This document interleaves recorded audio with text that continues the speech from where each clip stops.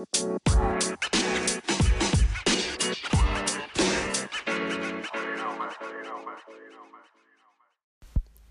hi guys, it's me back here again with another episode of my podcast.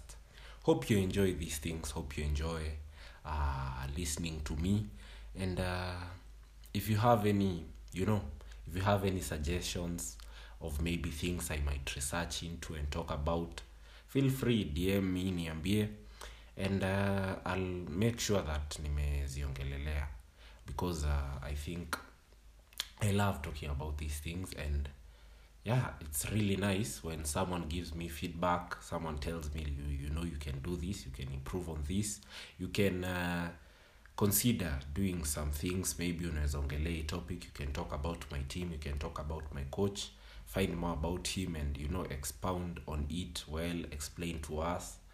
It's really nice because at the end of the day, that's what we are here to do. And leo tutaongelea vitu kadhaa, hadi si kadhaa, naona kaa tutaongelea tu kitu moja because nimepanga ku subdivide hii topic into 2 episodes ndio angalau zisikuwe mrefu sana, because when an episode imekuwa mrefu inakuwa a bit tiring kwa mtu kuisikiza yote hadi ishe. And I would like for those people who listen to me wanisikize like the whole damn thing, like waisikize tu yote hadi ishe, because each and everything that I say nataka mtu waisikize. Anyway, so let's just get into it. Wacha niache maneno mingi.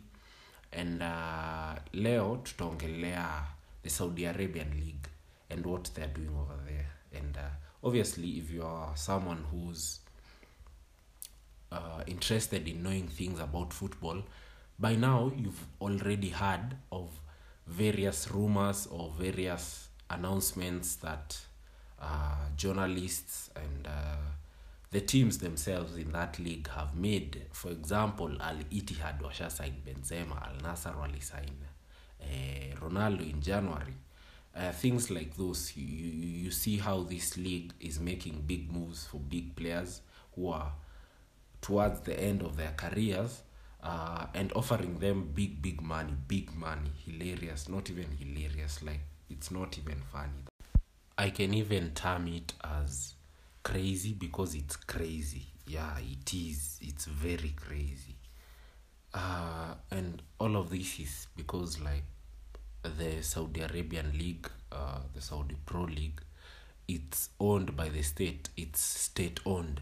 So like this thing, it has a lot of money pumped into it because they have this kind of a project which they're doing. They have pumped a lot of money in the league, so they can, get players from abroad and bring the popularity in, bring the views in, bring the quality into their league. They are, at the moment, I think they are in a 500 million spending spree for this summer only. 500M, hiyo ni ya kubai wase solo. So you can imagine, ka hiyo ni do ya kubai watu, that's not even like salary money. The salary money that they are offering, it's crazy, and it's really hard to turn it down for players. So we've already seen that veterans already wanaishia huko. Okay, for me I expected that ni wao tu peke yao ndio watakuwa brought into the league, but this league even is proving to be ambitious than that.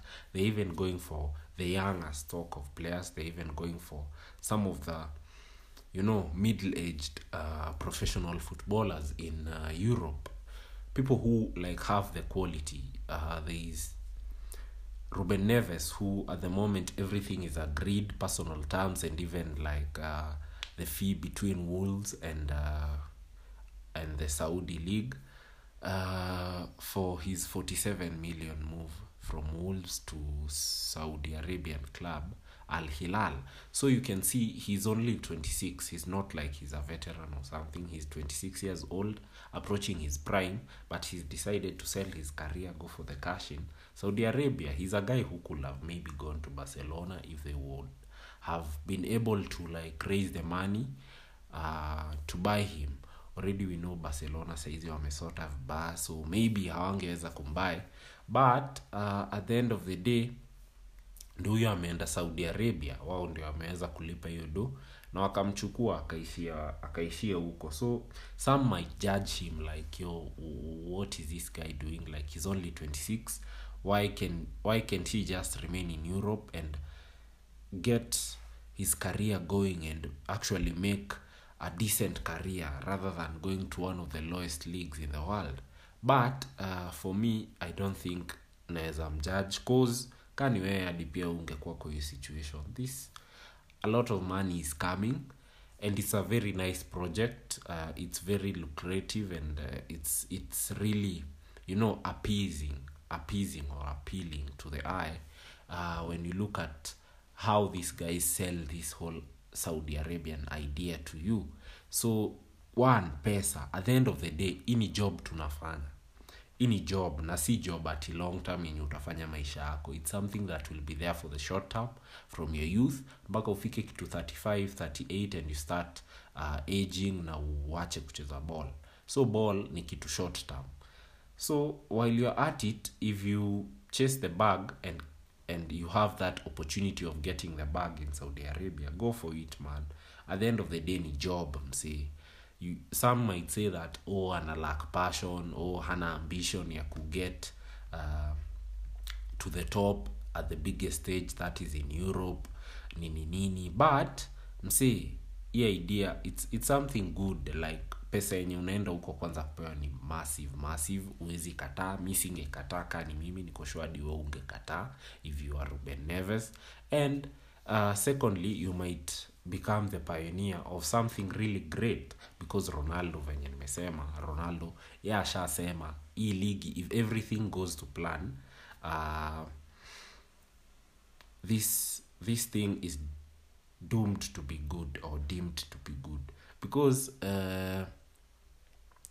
plan yenye hawa se wako nayo ikiwork, Ronaldo amesema ati it can be even top 5 leagues in the world, overtaking some leagues in Europe, and it's all there to see how this thing will work, or what are they really planning to do, because venye wameanza very very very very very nicely from their point of view.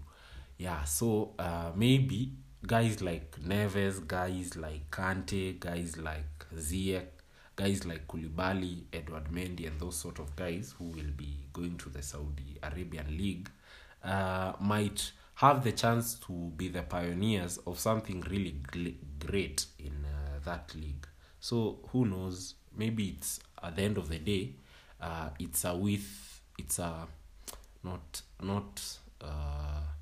a risk worth taking, so I can't really blame them, and pia mimi ningeichukua hiyo offer. So anyway, at the end of the day, ni career zao, they get to do what they do with them, so who cares. Now moving on to Chelsea, unajua saizi like wanauza players wao 5 or something to the Saudi Arabian League, kina Ziyech wanaishia huko, and it's raised some suspicious things to people like us who are viewing from a neutral standpoint, and maybe we are biased towards pulling Chelsea down, because there is something that I'll explain to you guys in the other episode about how Chelsea are interconnected to the Saudi Arabian league, or the Saudis, and I think it's interesting. That's from my point of view. Nadhani wako interconnected. Other people also think so, and maybe it's something against the rules, but it's another loophole that Boehly and co have found out. So I'll try and explain on it in the other episode. So that's it for this episode. Sidhani kuna vitu zingine tunaweza ongelelea. Saudi Arabian League, we'll just see how things go, because saizi already unaona walikuwa hadi wanadai Son, but Son is not that kind of a guy, and Daniel Levy, I'm sure, will not sell him to the Saudi Arabian League. He brings a lot of money for us from Asia, not only like the quality yenye analeta on the pitch, but also the revenue that he's bringing by his fan base from Asia, huko South Korea, huko kwao. So yeah, I don't think he'll be sold to Saudi Arabia, and he's not that guy who will chase money. He's already said it, in fact. Yeye mwenyewe amesema yeye adai kwenda, adai kucheza Tote.